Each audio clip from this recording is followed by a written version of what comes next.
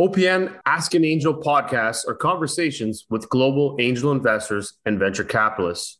We explore how to invest, understanding investment strategies, and approaches to due diligence. Join us and learn what it takes to be a startup or what it takes to invest in the next great company. Okay, well, we'll get started right away. We're right into this, so let's make it happen. So welcome to the Supporters Fund Ask an Angel. I'm your host, Jeffrey Potvin. And let's welcome our investor for today, which is Daniel Marcos. Welcome. Hey, how are you, Jeffrey? Happy to be here. Very good. Thank you very much for joining us today. Happy to. Awesome. Well, I'm going to say that I'm pretty excited about our conversation. I know we've chatted in the past, but the reason I'm excited is because, man, you've got a lot of great content that you've put out. And I think we could actually talk for days, maybe even weeks, on how much stuff you've done, all the great content that you have out there. And I know we're going to talk about something that's probably really special and dear to your heart that you're getting ready to launch, which is your book. And I think all this time is kind of pent up for this excitement. But before we dive into that, why don't we start off by, if you could share a little bit about yourself, kind of some of your past, from all the way from your MBA to the companies that you've worked in, just a little bit of a touch point on it. And then we'll drive into a few other things after that. But while you're talking about your history, can you also share one thing about you that nobody would know? I'll start with that. So have you seen recently, there's a race called the World Toughest Race, the Eco Challenge. So I participated in the first Eco Challenge, 1996, British Columbia. And I was disqualified from the race because one of my team members broke a rule. And let me just tell the backstory because it's important. The producer of the series, it's called Mark Brunell, Australian producer, and he produced Trump, The Apprentice. And he's the one that came with Your Fire thing with Trump. So I was fired by him like 3 years before The Apprentice or 4 years before The Apprentice in national TV. So that's awesome. That's very unique. Yeah, very unique. That's pretty cool. Well, if you go to Discovery Channel or it's in YouTube, you could see when I was fired. So it was tough. Very good. Well, I'm sure there was a lot of good learning from that, and I will look that up. I did see him speak at a conference back in, I think it would have been 2005. He came to Toronto and did a big talk, and it was pretty fascinating, his whole upbringing. Mark Brunell is a brilliant producer. He's very, very good. Yeah, it was pretty amazing. Well, let's circle back. So maybe we can share a little bit again about your past because it's pretty exciting on the things you've done, but at least touch base on some of the from the schooling all the way through because you've done a lot of great things. So I did 3 or 4 small companies when I was a kid. Indeed, my first one when I was like 8 or 9, I did an aquarium, broke my parents' garage in half, and half of it was an aquarium, half of it was storage. So I started pretty early because I realized very early the difference of being entrepreneur and business owner and employee. Let me tell a quick story because it's really important. One day I was in Christmas with all my cousins and nephews, and we're all together in a ranch in San Benito, Texas, of an uncle. And Christmas morning, like 9, 10 a.m., we're opening the presents and having all the fun. And I see my father coming out of the room dressed in a suit. And I was like, why are you dressed in a suit? I said, well, I got called by my boss and they need to go to work. And he had to fly to Mexico City. And I was like, what do you mean you have to go to work? It's Christmas. I said, well, there's this emergency. My father was a high government official at that moment. Mexico had a devaluation and it got tough, so he had to fly back. And I remember I was crying and having a tough time with my mom. I was probably 7 or 8. And I told my mom, hey, why my father has to go and all my uncles are here? And my mom said, well, your uncles are entrepreneurs or business owners, and they have their own time and rules. Your father has a boss and has to go back. And I was like, what do you mean? Like, for me, all that's got to work, right? That was it. No, it was very different. And that was the first time kind of I understood. So I started doing companies, and it was a disaster because I did not have any discipline. And then during college, I did 4.5-year college in Mexico. And after a year and a half, I wanted to start another company. And my father was worried that I was going to be losing track. So he called my older brother and said, hey, get your little brother a job. If not, he's going to open another company. It's going to be bad. So my brother helped me get a job in a brokerage house, and I worked 3 years in the brokerage house. And the issue of having to go to a desk every day and help me with my homework and all that did better in college, but I had 3 years of trading experience. I was on the desk trading stocks all morning for 3 years. So by the time I finished college, I had a huge experience of understanding how the world moved in stocks and IPOs and all these kind of things. And it really gave me a huge view on understanding companies even before I left college. And not just putting roofs or working in a restaurant. I was really in analyst calls and doing analysis of balance sheets and stuff. So after that, I got a job in the Mexican consulate in Hong Kong as their financial attaché.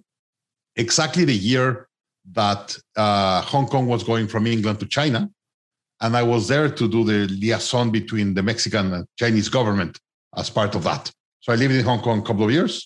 And one day I was done. And I said, Dad, I called my parents and said, hey, just to let you know, I just resigned to my job. And I was probably 24. I was making like $5,000-$6,000 after taxes in Hong Kong. So living alone, I was doing a good revenue on that. And I told my parents I just resigned, and they were like, what do you mean that you just resigned? I was like, I'm going back. And I went back, went back to my parents' house and started my first company. And what I knew back then was stocks. That's what I knew the best. And at that moment, E-Trade was already a huge boom in the US. So I said, hey, I'm going to bring E-Trade to Mexico. And I tried to bring E-Trade to Mexico. And I got a meeting with their business development guy in the US, in New York.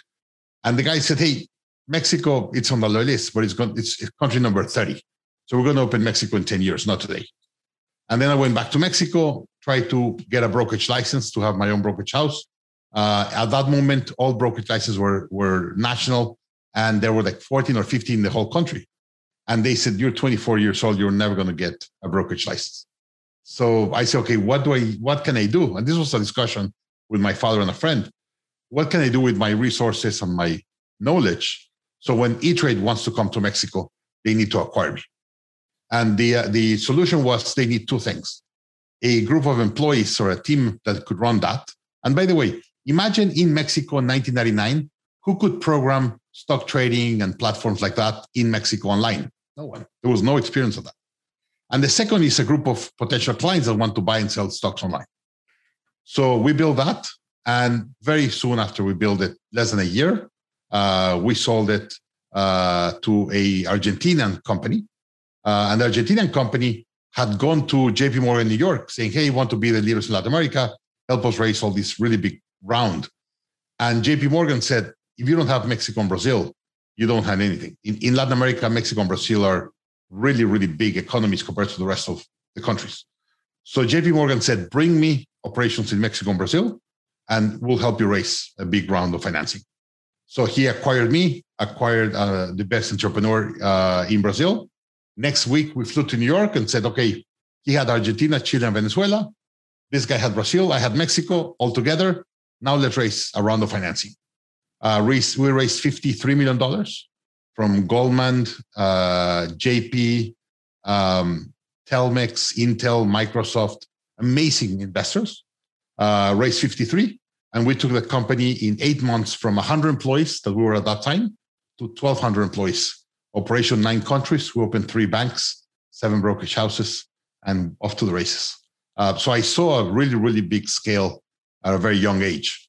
Indeed, I left. We sold it to Santander for $705 million. And I stayed working for them for 2 years. So when I was like 28 or 29, I left and went to do my MBA because I thought I needed to go back to school and learn the real stuff. But by the way, that'll be a different story. But when I was in my 20s, we were able to see how to scale a company to a valuation of $700 million. So it was a great view on how to scale companies fast and all the drama that creates. Like I was working 18 hours a day for like 3 years. It was really tough. And all the issues that creates with your team, with your partner, your kids, and everything around. So that's kind of where I learned. And then did my MBA in Babson. Before that, I took like a year and a half off, and I traveled the world, went to Australia for 6 months and just run the world ticket. And then landed in Babson, did my MBA. And really, I wanted to have a space to design my next company. And there were two big trends in the world at that moment in the US. Hispanic market, in the census of 2000, was the first time that the US corporate world realized how powerful the Hispanic market could be. It was the first time that they really showed the size of the market in 2000. And the second one was home ownership. At that moment, Bill Clinton wanted to raise home ownership like 3% or whatever. And that's why they were giving so many loans and mortgages on the subprime thing. So we opened a mortgage bank to finance Hispanics, mostly undocumented. Through a friend, we got a line of credit with Goldman Sachs, $500 million to give loans to undocumented Hispanics. And we started doing loans like crazy, 60, 80 loans a month. And one day when the subprime was beginning to crack down, I got a call from Goldman and said, no more. And I was like, what do you mean no more? And they said, no more. We tried to flip the portfolio. It's unflippable. So no more. Indeed, the guy that you put on the house yesterday, go and get him out. I had to go and get one guy out of his house. After we close, after title, I have to go and get him out because we couldn't fund. Yep. So, and after that, I became a coach, a CEO coach. I began coaching entrepreneurs in Latin America. And some months after that, that's when Vern and I connected again, talk about the Growth Institute. And that's when we built the Growth Institute. That's the company I have today. Amazing. And in the process, I've done probably 20 angel investments or so. And we'll talk about that later. Oh, that's amazing. I honestly am so enthralled. I could have just sat here and you could have just kept talking for another half hour. Like you had me totally entranced in this whole movement. This is but you have to understand that I've been in business 23 years. So I generate my payroll every 2 weeks for 23 years. Wow, that's awesome. Yeah. So I have to ask that when this whole component worked with the subprime area, yeah, and they locked that down, what was the dollar amount of the entirety amount that you had out? And did this contribute them to this subprime problem? Because obviously you guys were doing loans, but did this cause, or was this just a blip in the whole massive system? It was just a blip. No. So the line of credit was acquired or negotiated by a Mexican friend of mine that lived in San Diego. And through him and all the, let's say, distributors partners, I was one of them, we got to $480 million of loans of undocumented, more or less. We were very close to the 500 million. That's why they started going to the market to flip it. And there was no market for it. And that's when they got scared. So we were less than $500 million of loans. That for the size of the subprime, it was a drop in the bucket. It was nothing. And by the way, I heard of that portfolio 2 or 3 years after, and it was performing still very, very high. Because if you give a loan to a Hispanic that has been undocumented, they know they will not be able to get a loan. So their family members move with them, they pitch in to help pay for the mortgage, and it still performed very, very high. I've read a lot of that. It's a respect, and it's a huge thing for Latin America, really anybody, but specifically Latin American community that take a lot of pride in making sure that they pay back and they gain their place and build, right? So, well, I'll give you an example. So at that moment, we had a decision. I had investors and partners, and we said, we have a decision. We have to shut this down because the Hispanic market and undocumented is going to be dead. Or we flip the company to be a full typical mortgage company serving the typical American market. And the decision was, we were here precisely to do the undocumented and give an opportunity to Hispanics. Then we have no purpose of being in the market. So let's shut it down. So we said, okay, great. So I said, okay, if we want to shut it down, it will cost us today around $1 million to shut everything down.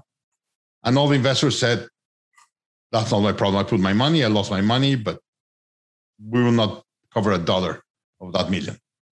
So I came back and I had two options. I could declare bankruptcy and go back to Mexico. I'm not even a US citizen, so I could go back and that was it.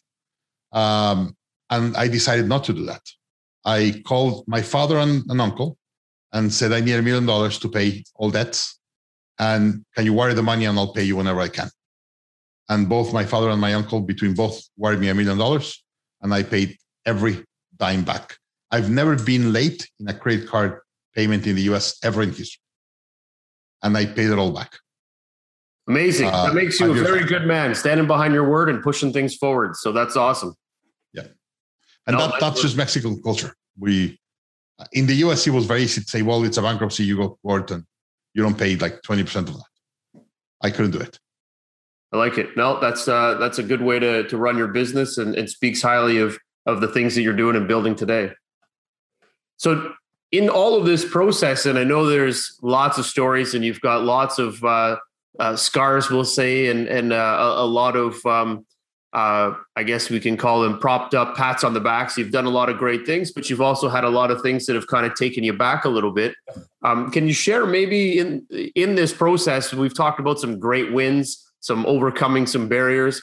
Has there been something that kind of troubled you along the way that you just got stuck behind and said, you know what, this doesn't make sense. How can I fix this? What was that problem that you really got behind?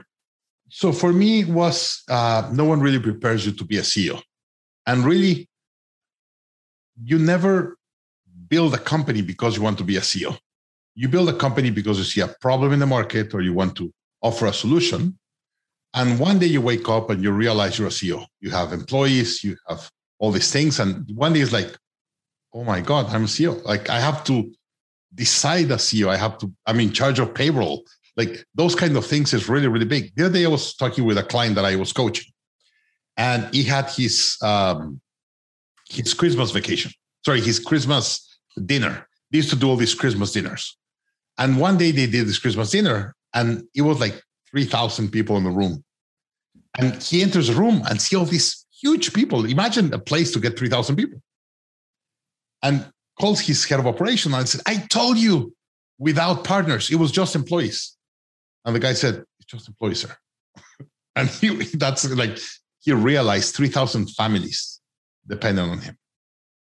And he called me the next day and said, I had a really tough night yesterday because I went home and I said, if I go under, if I don't perform well, there's 3,000 families that depend on me. And you don't realize what is 3,000 people until you see them, everyone sitting down the room waiting for the dinner. I'm getting goosebumps. I totally can understand what that goes through. That is reality. By the way, I'll tell you a quick story about this guy. Today has like 12,000 clients. 12,000 employees, call centers all over Latin America. He got a big offer to sell his company, but like big offer, 12,000 employees. And the guy said, I have enough money. Like I'm going to sell it. They're going to treat my 12,000 employees bad. So I will keep it. And he kept it. He did not sell it. That's taking a decision. That's how you run a company.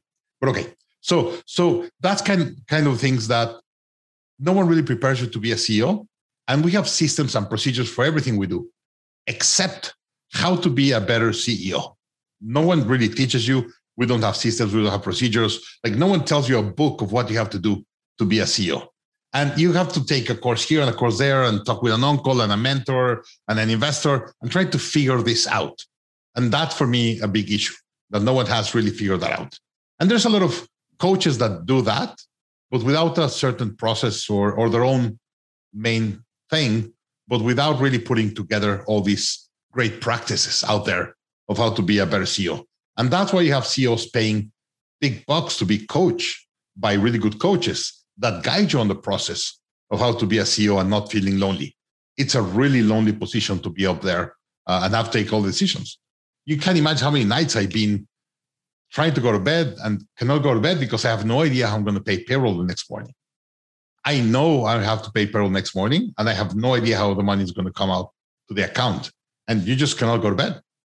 And that's a big thing about entrepreneurship. Like you're responsible for your team. You're responsible to pay payroll. One of the things that I'm most proud of is I've never missed payroll in 23 years, ever. I've had to get loans. I had to sell things. I had to put from my money, like whatever, but I've never missed payroll in 23 years. So being a CEO. And here I want to tell a quick story. Like 4 years ago, I was reading this article about an entrepreneur that went public. And I think the stock went like $16 or $17 public.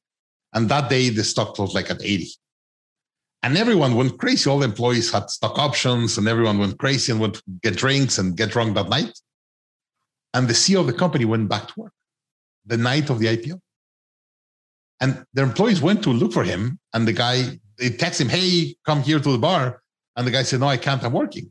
So this group of employees go to the office and said, what do you mean you're working? Like, you're 4 times richer. Like, you have all the money in the world that you want. Why are you working? And the guy said, you guys don't get it. When we went to the IPO, we value the company and what we believe is a fair price, around $16 or $17. Now the company is worth $80, the stock. My business plan and the structure that we have is to support a company of $17, not a company of $80. Now it's our responsibility to build a company of $80.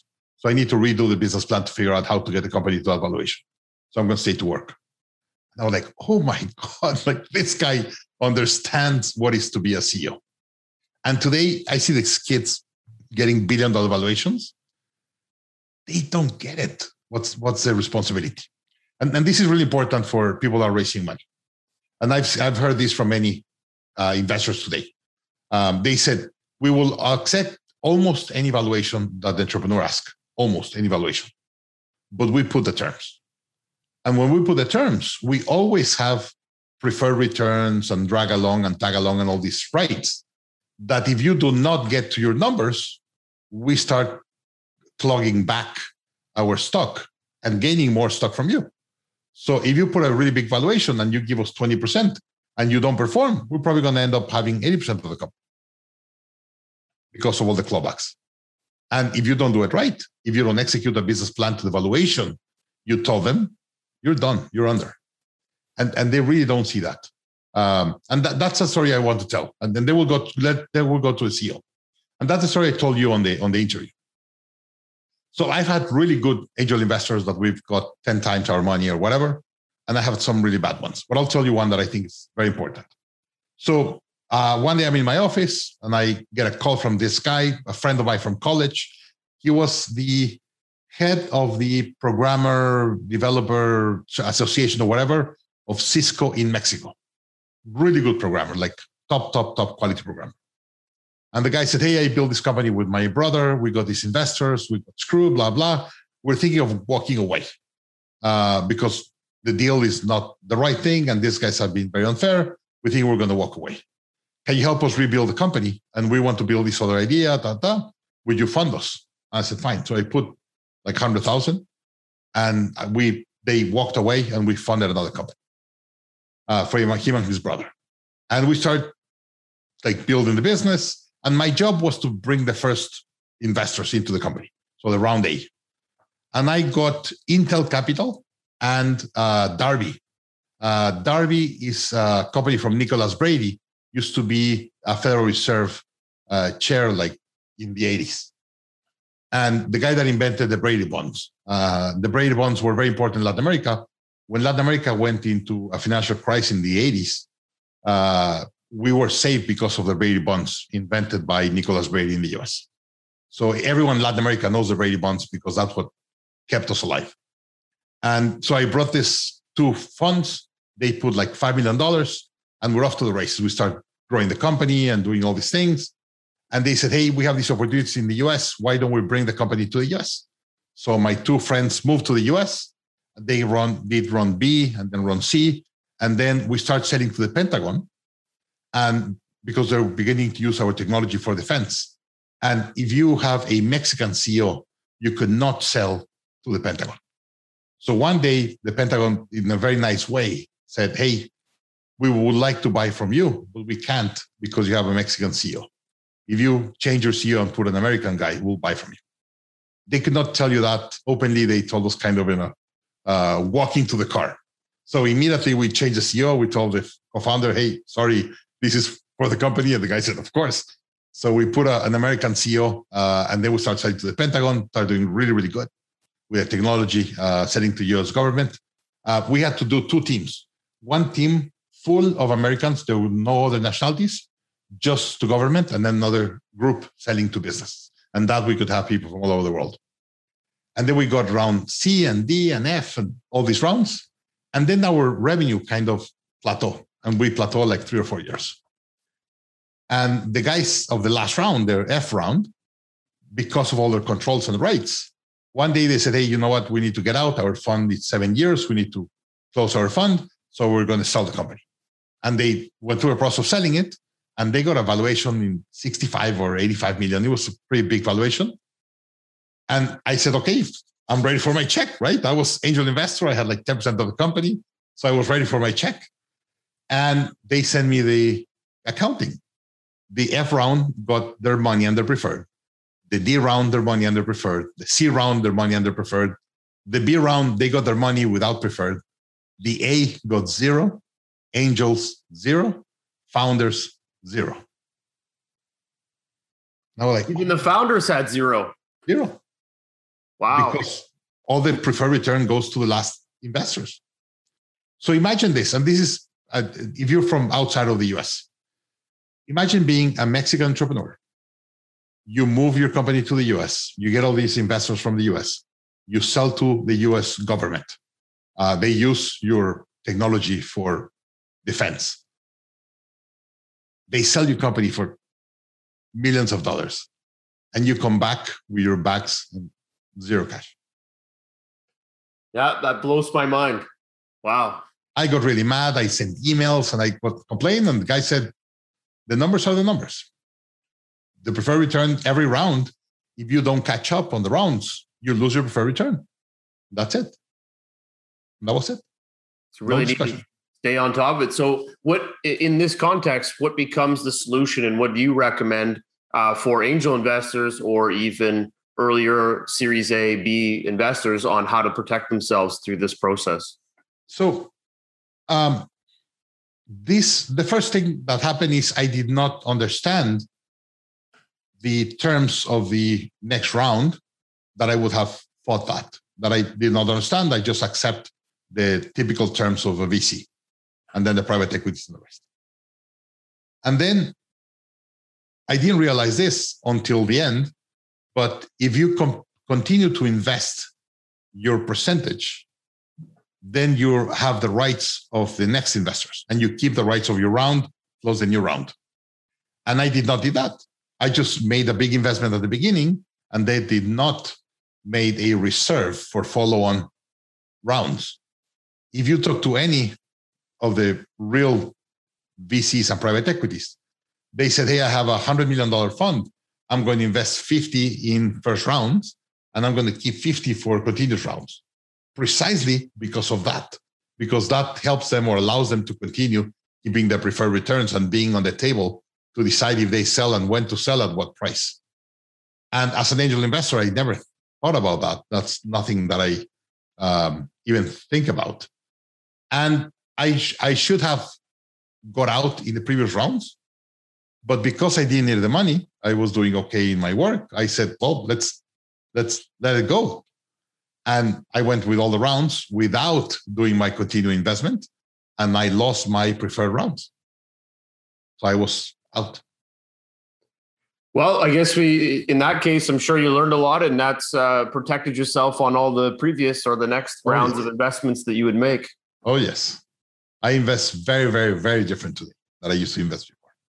Yeah, it usually takes a big force to help you learn a little bit to make sure that going forward you don't get stung twice, right? That's correct. And hey, I learned more of how to be a CEO from the company that went under, the mortgage bank, than from the company we sold in Mexico before, right? It really, the entrepreneurs and people really learn more from mistakes. They say that we're 2 or 3 times more focus or engage to move away from pain than to move towards a goal. So when you have pain, that's when you really learn and start doing things. So yeah. Well, that's a good learning. And just to kind of go back to the CEO part and the things that you were talking about, I liked one of the analogies that you gave, and maybe you can talk to a little bit about this, because in a way, this is kind of talking to what you just mentioned, which was in the crisis state. You mentioned that when you go through a crisis state, it's like a forest fire, and it was a mentor that shared this with you. So maybe you can talk a little bit about that analogy, because I think it really shaped up nicely on how a CEO really needs to be acting and moving forward. So you heard that in another podcast that I shared, right? So for me, we have a crisis every often. And by the way, as human beings, we cannot stay in the middle and be balanced. We go to extremes all the time. We're like a pendulum, and we're always moving to extremes. So we get to an extreme of craziness and valuations and things like, I think we're very close to where we are today. And then we're going to go all the way to the other side. And a crisis is like a fire burning a forest. And the forest, you have really big trees, strong trees, and then there's a lot of weeds that take a lot of the water and the nutrients for the big trees. And when the fire comes, it takes all the weeds out, and some of the trees that were weak or a little bit dry or something, and the fire takes them. But the fire usually leaves some strong trees. And those come back with more water and way more nutrients because all the ashes of the rest become nutrients to the land. And the trees that stay keep all the nutrients.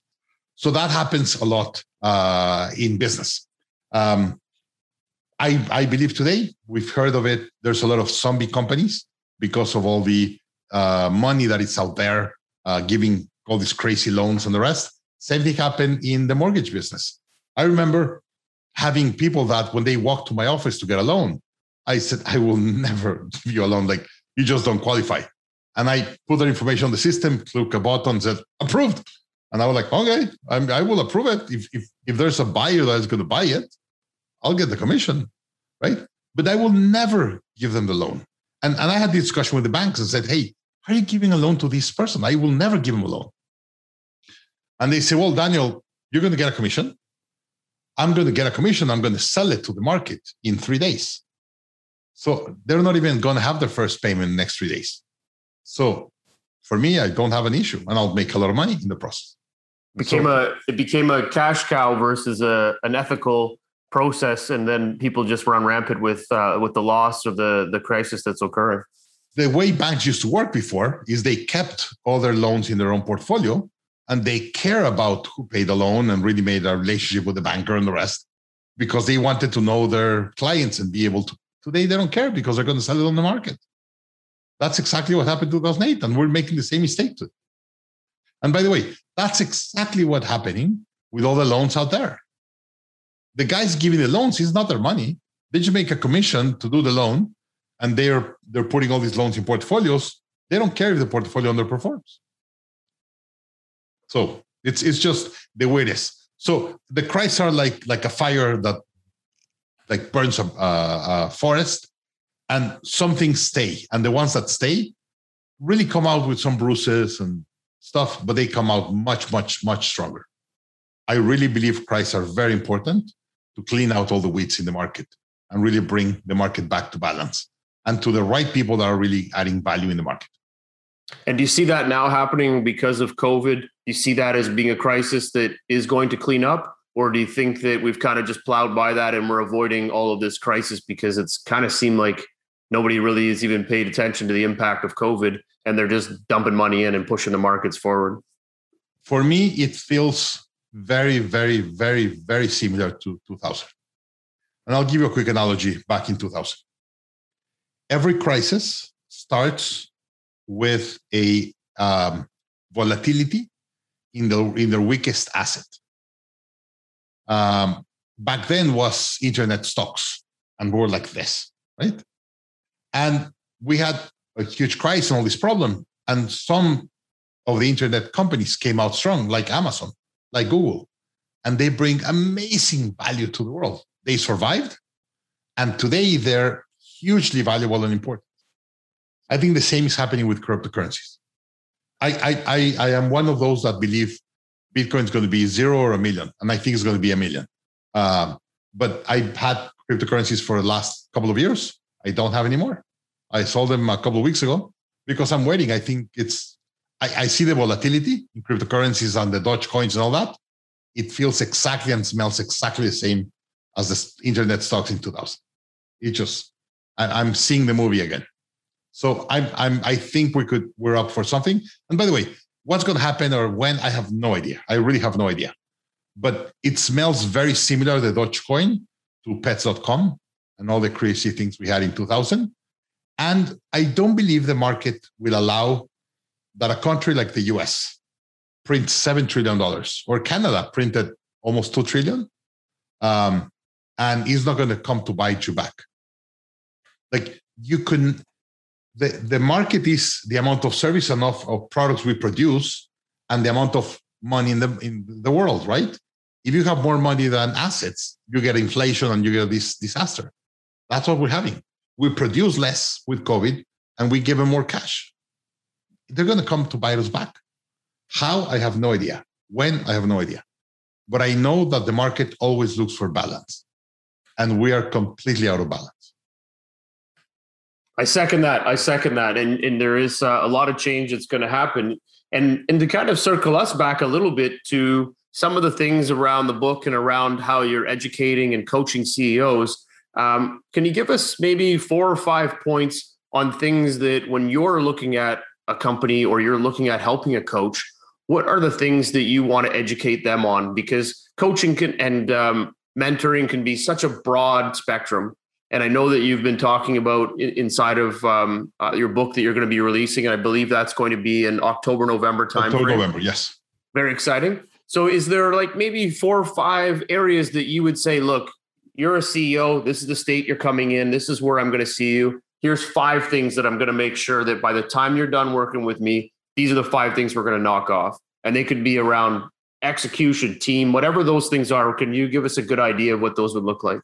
So first, companies like human beings grow in stages, right? I believe there's 4 stages in every scale-up: startup, grow up, scale up, stage 3, and then you start dominating your industry.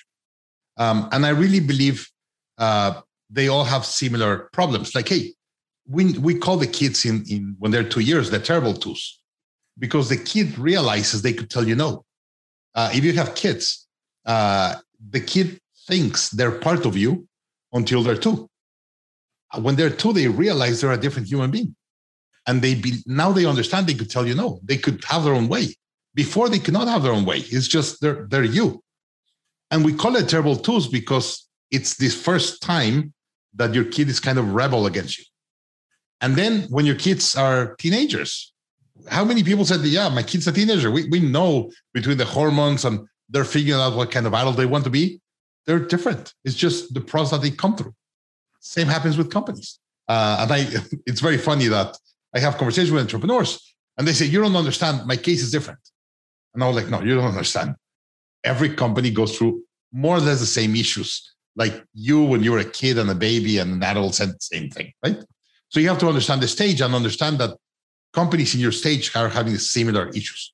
And by the way, I've had talks with entrepreneurs and they tell me how many employees they have and a couple of other things. And I'm like, great, so you're having cash flow issues and your biggest problem is marketing and then the leadership. And they're like, how do you know? Like, I didn't give you my business plan. And I was like, I just know. I know you're going to go through these issues. So really understand that depending on your stage is a different issue. And then the second thing that entrepreneurs make a big mistake is they believe a pill could be taken at any time and the same pill. They come and said, hey, Daniel, what's the most important book I need to read? Or what's the most important methodology I need to implement in my business today? And I was like, that's like going to the doctor and ask him, hey, give me the strongest medicine today, right? No, it's like the doctor's going to ask all these questions to understand what are you sick of and then give you the right medicine and the right amount or dose based on your age, your weight, and all that. So it's really, really important that you understand where are you on stage, your leadership and all that, and then understand what's the right medicine for your company. And then going back to no one really prepares you to be a CEO. I really believe the best companies in the world, they are very, very good building systems and procedures and then running those systems and procedures. And hey, that's McDonald's. They build the easiest, simplest system to build a burger that tastes exactly the same. And the burger could be built by a 10-year-old here in Thailand, in China, in Malaysia, New York. Exactly the same, and the burger will taste exactly the same. That's what McDonald's is. McDonald's. Same thing happens with companies. We build all these systems and procedures, and then we hire and train our team to follow systems and procedures to really run our companies. And when I go to a company, I ask them, hey, show me your systems. And they show me their accounting system, production system, customer support system, and the rest. And then I say, okay, show me your CEO system. How do you run the company as the CEO? How do you take decisions? How do you delegate? How do you do all these things? And they just they go blank. So I strongly encourage CEOs to really build their system.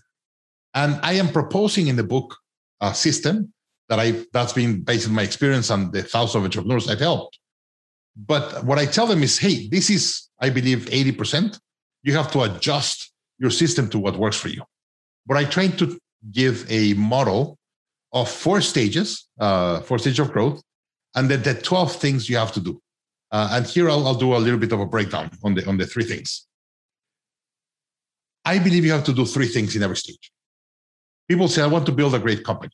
And I was like, great. You won't be able to build a great company. You have to focus on building a great team. And if you build a great team, that great team is going to build a great company. I believe teams have to be intelligent and healthy. You have to bring imagine you're playing football. You want a great defense and a great goalie and a great front or whatever, and you have to help them play as a team. And that's the health of a team, right? I could have a great goalie, but he doesn't play well with the rest of the team. It's going to be a disaster. So I have to bring a very intelligent team and keep them intelligent, and then aligning them and helping them work as a team and be a healthy team. So before you build or focus on building a great company, you have to build a great team. And for you to build a great team, you have to be a better leader, a great leader. And this, I've discussed it with many employees of my clients. And they said, you know what? I could not work for anyone else. I admire my CEO so much. And he's just a role model, not just in business, in life. Like, I could not be working for someone that is stealing or doing all these things. I just can't do that. So if you want to build a great team, you have to first be a better leader or be a great leader. And this is, I'll tell you a really bad story. The other day I was working with a company talking about core values. And we're trying to discuss core values and all the importance of the core values and all that. And we're talking about a core value of integrity. And the team was not accepting the core value of integrity. And I was like, guys, integrity is like the base of the pyramid. Like, how can we not even talk about integrity? No, they didn't want to talk about integrity. And I was like, guys, it doesn't make sense. Like, how come this happen? And we were like 2 or 3 hours having a discussion around this, and there was nothing. And then, of course, everyone began getting more nervous, and the stress in the table begins getting nervous. And one of the team members said, I'm sorry, I just can't do it. And I asked him directly, why not? Tell me you exactly why you cannot talk about integrity and put a core value of integrity in the company. And the guy said, because my boss is sleeping with her in the table. Both of them were sitting down. And I know my boss's wife and kids and everything. If my boss is not an integral person and is sleeping with the secretary, I cannot talk about integrity and put as a core value of the company. So until that doesn't stop, I cannot put integrity in the table. Damn. That was bad. Yeah. That's pretty intense. Now, I've had a couple of those, but it's true. Yeah, they're not talking about integrity if you're living with someone in the office and you have a family and kids, right? Yep. Like, you want to talk about integrity, you have to always go through it right and do it right. Yep. What I'm trying to tell CEOs is build a CEO system. There's a lot of great tools out there that works for you and adapts to your culture. And I'm proposing a model in the 4 stages and the 3 things. Focus on you, focus on your team, focus on your company. And I give you the 48 things. And by the way, if someone wants to follow this, can you put a link on the description? There's going to be some slides. They could download some slides. I have a lot of the book in slides. I'll be happy to give them away to your audience if they really want to get deeper in understanding how to really build a CEO system for them that could help them scale their company. No, that would be brilliant. And I think everybody would love to get access to that. So you take this integrity that you're talking about with this CEO, and I think a lot of people don't look at them as being the mantelpiece for this business. The people look up to that CEO. And if she or he, any actions they take, the time they put into the business, how they get to work, where they live, how they treat people, that is so big and important to that company's success. How much they pay themselves compared to the rest of the team, all those kind of things are extremely important to the company. For sure. And I think learning what you're putting together and how you're putting this emphasis on how the CEO has to structure themselves, I think it puts a lot of people to start to think about it at an early stage when they start this early stage company grind, is that, I might only have a team of 5 and that team's going to grow and it's going to change over time. But it all falls back to the principles and how, like you said, the integrity of how that CEO starts. If they start going down the wrong path, they'll never get off that wrong path. Will just create a destructive company. But if they learn from the beginning and work their way up, that principle can guide their business all the way through. And you cannot tell people, hey, you have to be in the office 8 a.m. early and don't come late. And you're coming at 10:30 in the morning. That doesn't work. You have to be congruent in everything you do in business. And as congruent you're with your team is going to be congruent with your clients and the rules of the company. So that congruency is really important to make things work. And I think if you take the analogy you gave of children as a kid, they fight against the grain until they figure out what the line is that they won't cross. And your team will do the same if they see you not aligning up. So I think using your analogy is a perfect situation for being a great parent or being a great CEO, is that your team and your staff are going to push you to get to that line. But once you hit that line, that's where your business is going to start to grow and see that success, because they see how you act, they see how you're driving it, and you become that staple in the business. And before we finish, I would like to talk just one more subject that I think is really important. You and I talked about this on before the interview, but I see one of the biggest mistakes I see entrepreneurs doing is scaling the company because they believe they have to scale it, and they don't. And I really believe this is a very, very, very, very, very important point. In the US, there's 28 million companies. 96% of the companies in the US do less than $1 million in revenue. Just 4% go above $1 million, 0.4 go above 10 million, and just 17,000 companies do go over 50 million in revenue in the US. So that's the size of the market, and that's the complexity of the market. And here's the biggest mistake I see entrepreneurs doing. They believe they have to scale the company. And I probably convince more entrepreneurs to stay on stage 2 than going to stage 3. For me, stage 3 is a scale up. And stage 2, it's what I call a grow up, or it could be called a lifestyle business. I really believe the best combination of you having a great lifestyle and cash flow to you, it's 12 to 12 employees. That's a maximum. If you pass that, then you're a scale up. You have to put a first level of managers, and complexity just goes through the roof. And entrepreneurs, they said, hey, if I'm making $10 when I'm on stage 2, I'm going to make $100 when you're on stage 3. No way. The amount of money you make goes down significantly. You have to go through a valley of death between you go stage 2 and stage 3. And it takes you like from, let's say, 15 employees to 60 or 70, that valley of death. And it's horrible. You work more, you have less cash coming to you, but you're really building an asset that has an intrinsic value that people are going to buy from you. So if you go past the 15 employees, it's because you're going to build something that is going to run without you. And entrepreneurs don't get that. They still want to be the center. They still want to take decisions and run it in stage 3 like it was stage 2, or run the scale up like they were running a family business. And it just doesn't work. The amount of entrepreneurs that I've seen that they go to stage 3 and then they have to implode their company and come back to stage 2 is crazy. So I have several stories that I've been giving this presentation. Indeed, I gave a TED talk, I think 9 years ago or 10 years ago, about stages. It's in Spanish, so very few people have been able to see it in English, but it's in Spanish. And I talked about this 10 years ago, about the stages and the rest. Of course, we've improved the model since significantly, but I started talking about this. The amount of entrepreneurs that have come to me after and said, I had to implode my company. I was on stage 3 and I hated it. I had no idea what I was doing, and I had to come back to stage 2 and just stay on stage 2. I'm never going to go back to stage 3. So I strongly recommend entrepreneurs, when they're in stage 2, to really decide what kind of company they want. hey, I want to build an asset that has intrinsic value and whatever, get investors, blah, blah, and then blow it up. But you know the process until you get to 100, 150 employees is going to be more drama, less cash, more work, less margins, until you pass that valley of death. And now you have a company that is worth it. And that's why private equity is very, very clear.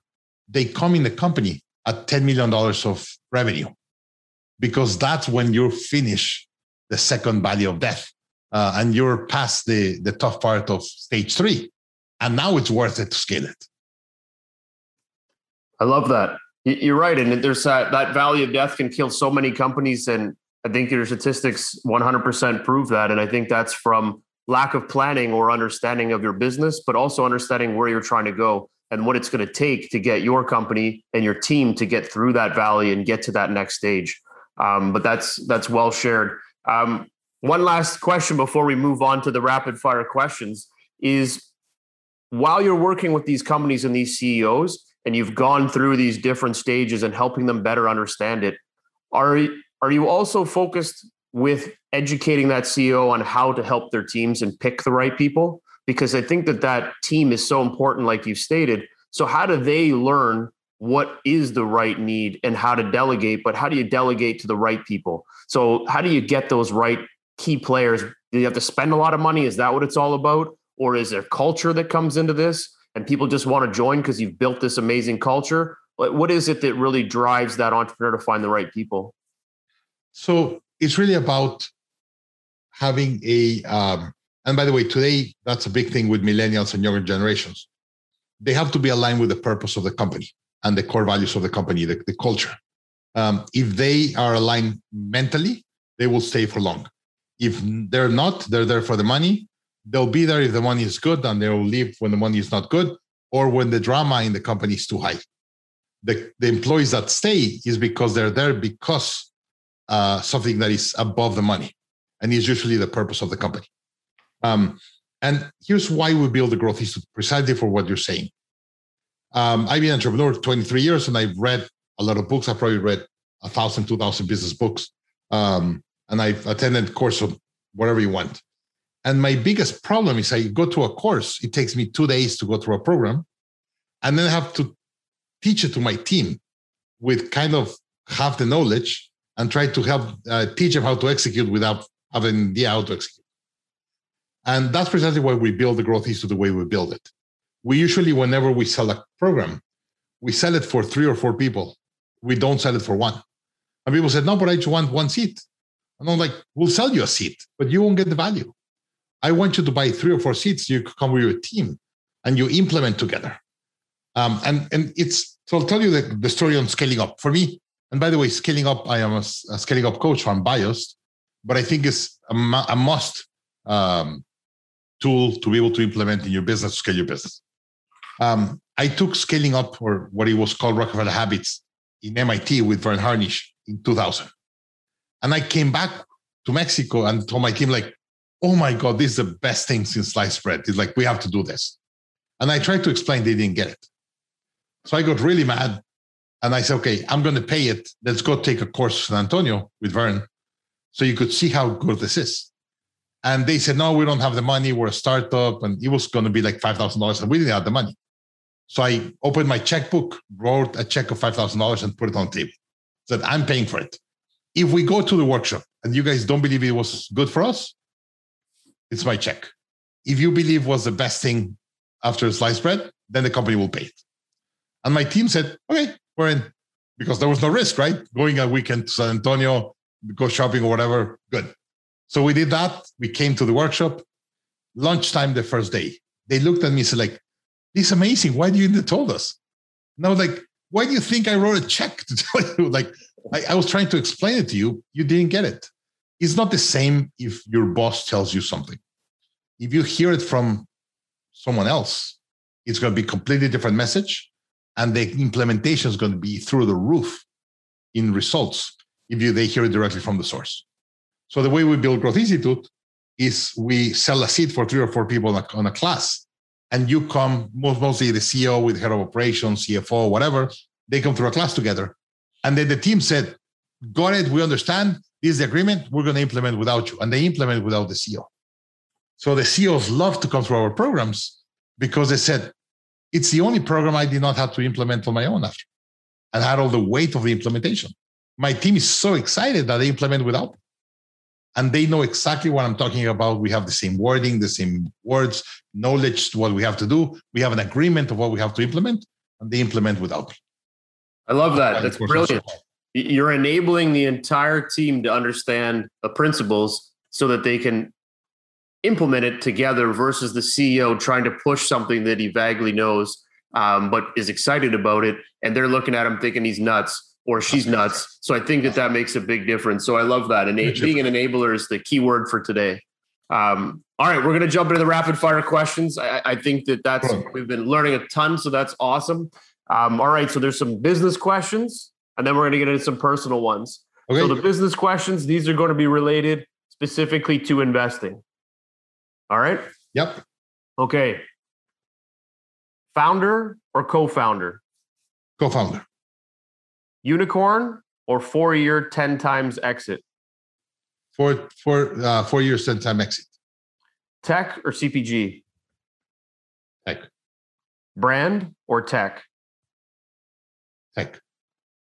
AI or blockchain? Oh, that's a hard question. I think both are going to blow it off. I think both. All right. First time founder or a second and third time founder? Second and third time. First time founders, they don't know what they don't know. Okay. First money in or Series A? Series A. Angel or VC? I like Angel, but in a Series A. Okay. Board seat or observer? Board seat. Safe or convertible note? Safe. Lead or follow? I like to lead. I want to make a personal relationship with the CEO. Equity or interest payments? I'm more an equity guy, but the money that I invest is not money that I need in the long term. So I'm an equity guy. Favorite part of investing?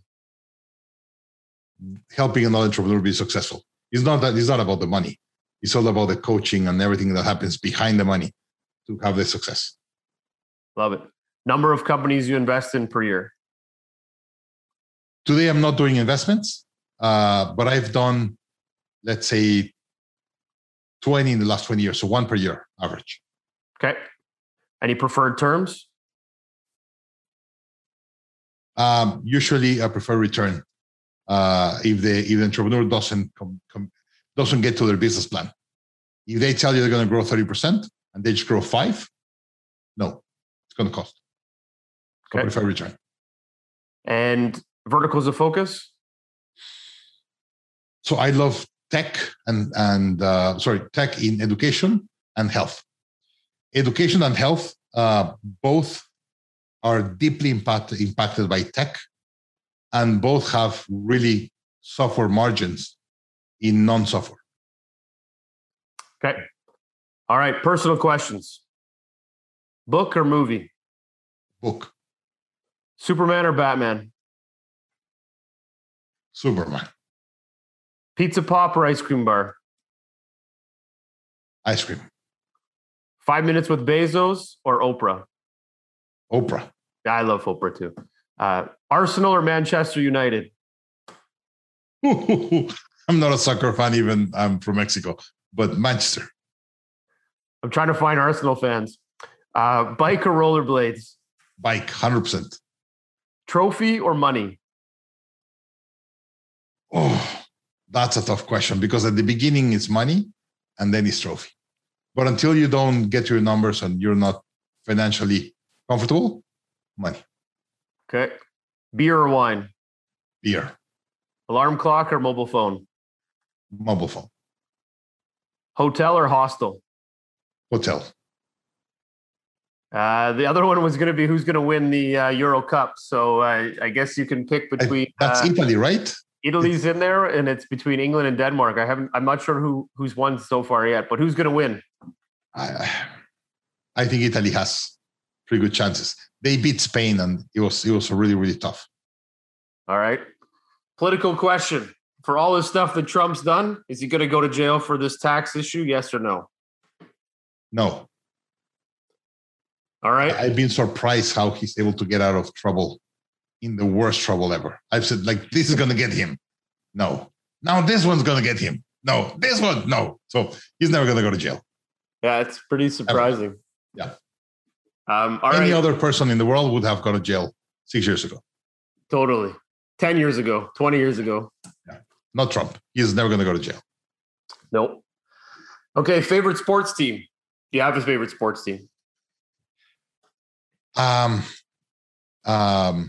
Maple Leafs.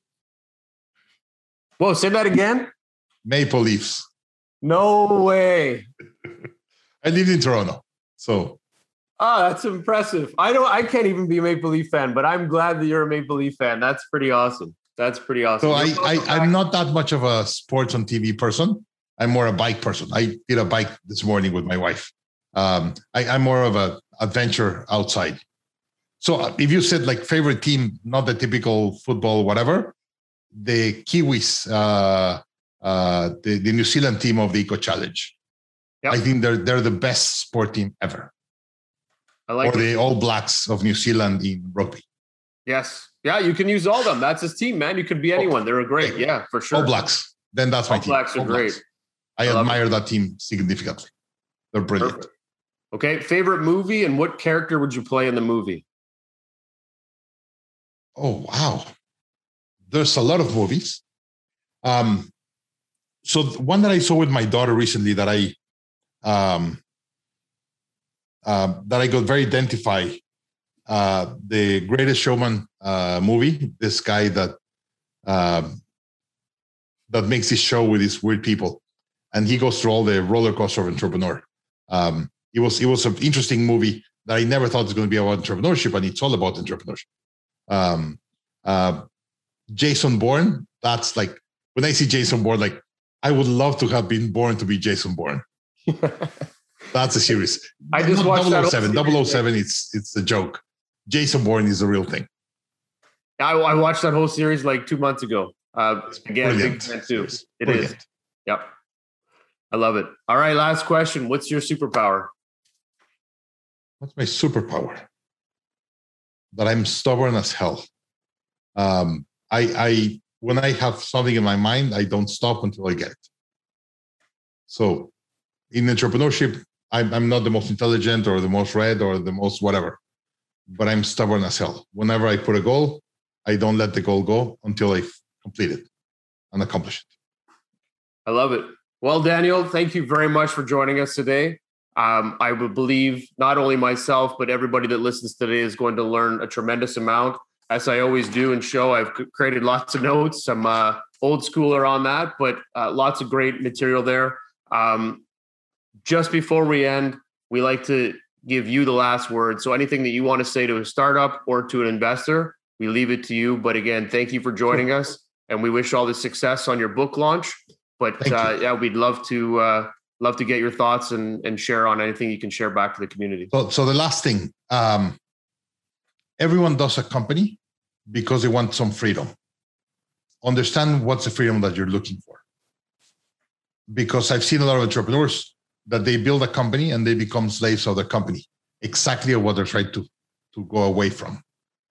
And a lot of scale-ups lose that freedom.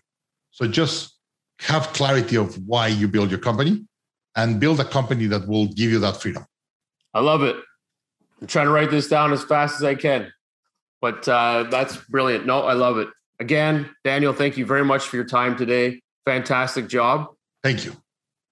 Okay. Wow. That was awesome. Daniel Marcos really shared a lot of great insights, a ton of things that we can talk about. A lot of great answers in the rapid fire side of things as well. But I think some of the great things that we talked about is certainly having, identifying yourself, understanding what you're trying to achieve. He talked about, how in crisis mode, things are going to get burnt down, the great businesses will stay there, grow, take the nutrients from the ashes and grow their business back up. Look for businesses and founders that have integrity. I think that is key to anything. Building around culture, looking for a fantastic CEO that wants to learn, coach, and be mentored. I think that comes up quite a bit in all the things that we talk about. And I think the last thing that he said was, build clarity on why you built your company. Make sure that you don't become a stress inside of that business and doing something that you don't like. Figure out what you're trying to achieve, go after it with integrity, get your team to love what they're doing and be behind you the whole time, using that culture side of managing your business. And again, at the end of the day, it's all about clarity. Why you're doing this, and make sure you're doing it for all the right reasons. That'll keep you the fuel going and the energy alert in your business. So thank you for joining us today. If you enjoyed this conversation, please subscribe to our YouTube channel or follow us on Spotify, Apple Podcasts, or Stitcher. You can also check us out at supportersfund.com, or for the startup events, visit opn.ninja. Thank you very much and have a great day.